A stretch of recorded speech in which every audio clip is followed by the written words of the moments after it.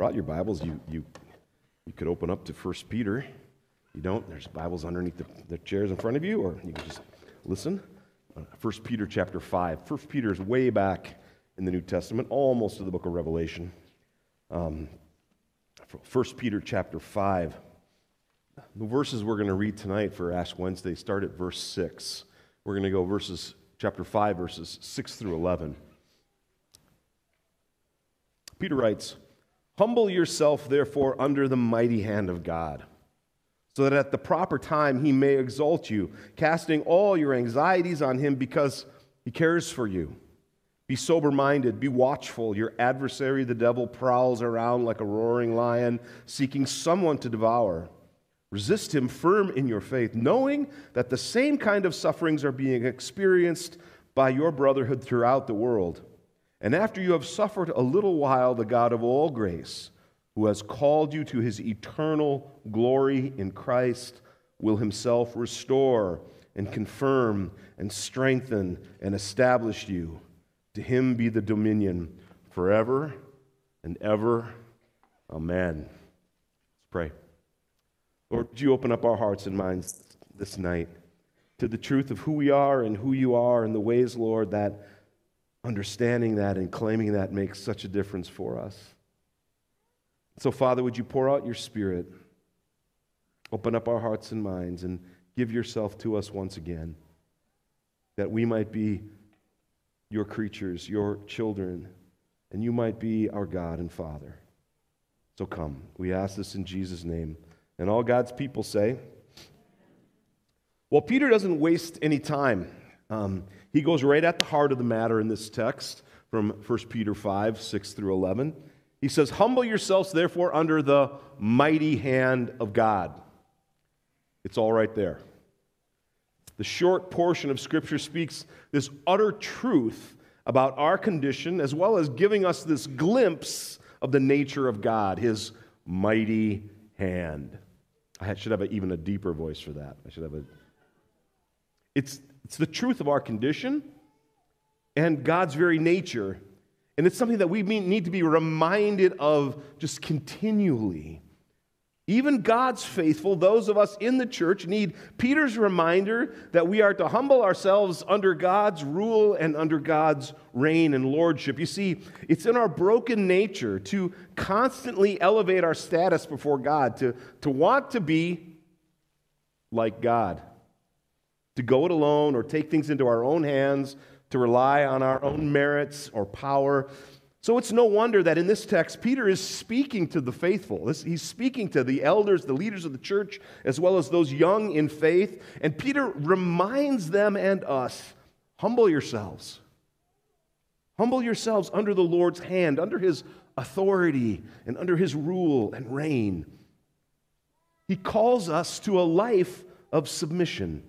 In all things, submit your life, your gifts, your circumstances, your joys, your sorrows, submit them all to the Lord. It is God who is mighty and all-powerful and all-knowing. Life, all of this, is about his plan and purposes. And the problem we have with this is that we won't always understand those plans and purposes. Amen? Right? And that's sometimes hard because things are beyond us. And yet, in all matters, Peter says, humble yourselves under the mighty hand of God. And for a bunch of broken folk who rather like control, or at least the faint illusion of control, that's hard. It's a tough word to hear. I did a little word study, a couple of them, as I was looking through this.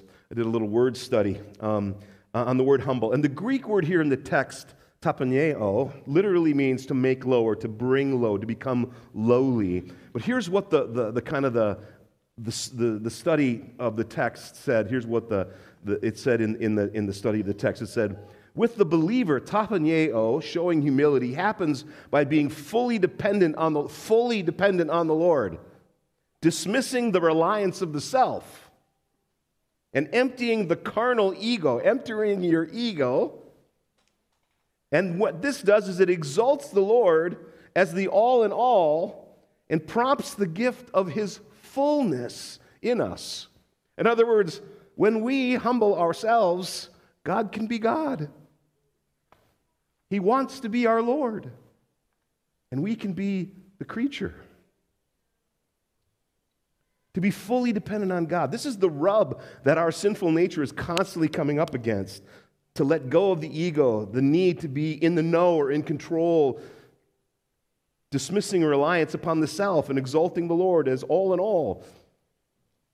Our problem, even the faithful, is that we often pray, Lord, I'm going to give you my life, I give you my talents, I give you my time and my treasures. And then in various ways we say back to him, but let me show you how I want you to use it.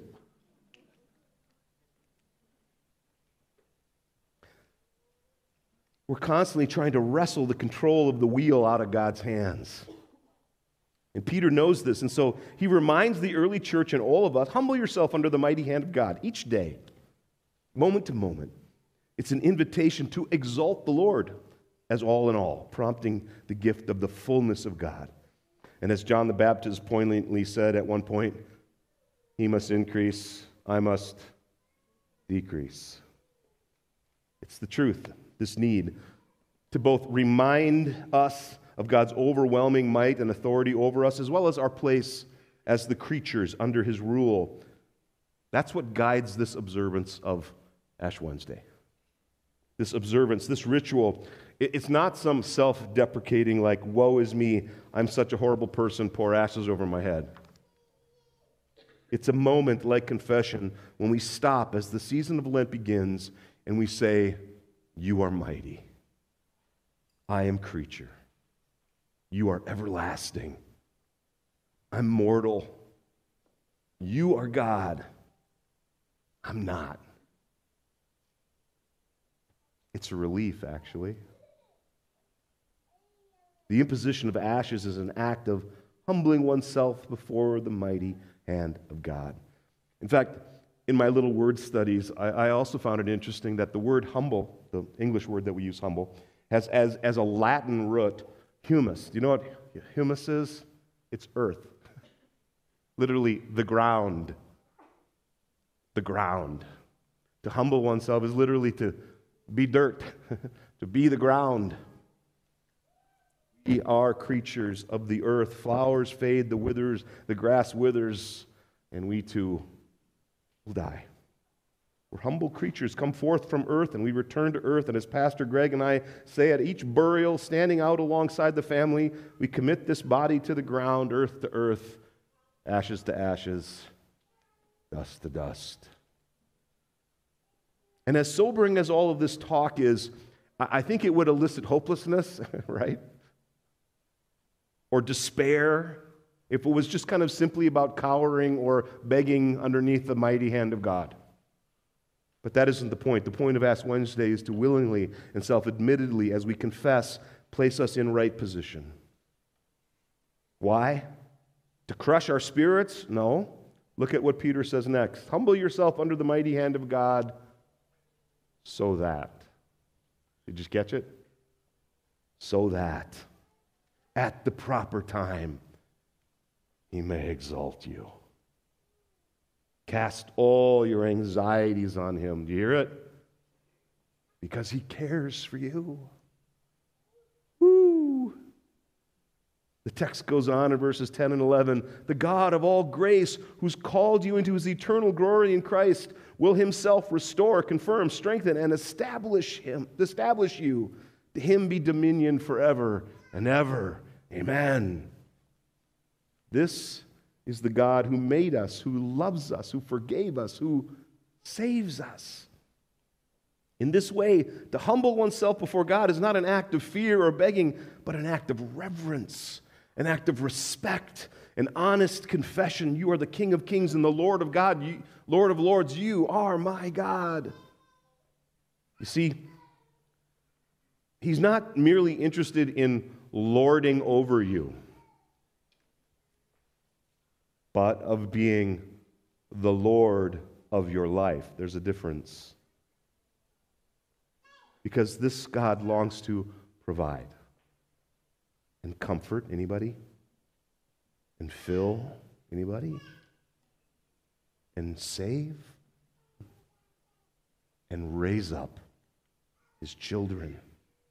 Bring them to life. The God who is above all and in all and through all promises to remember us and to bring us forth once again from the dust.